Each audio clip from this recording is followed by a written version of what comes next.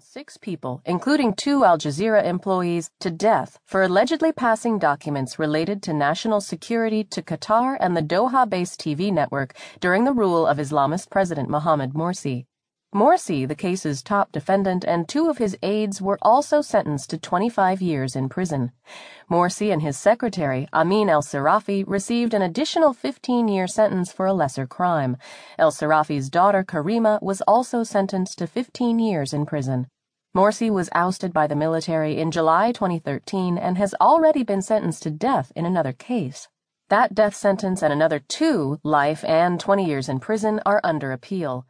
All of Saturday's verdicts can be appealed.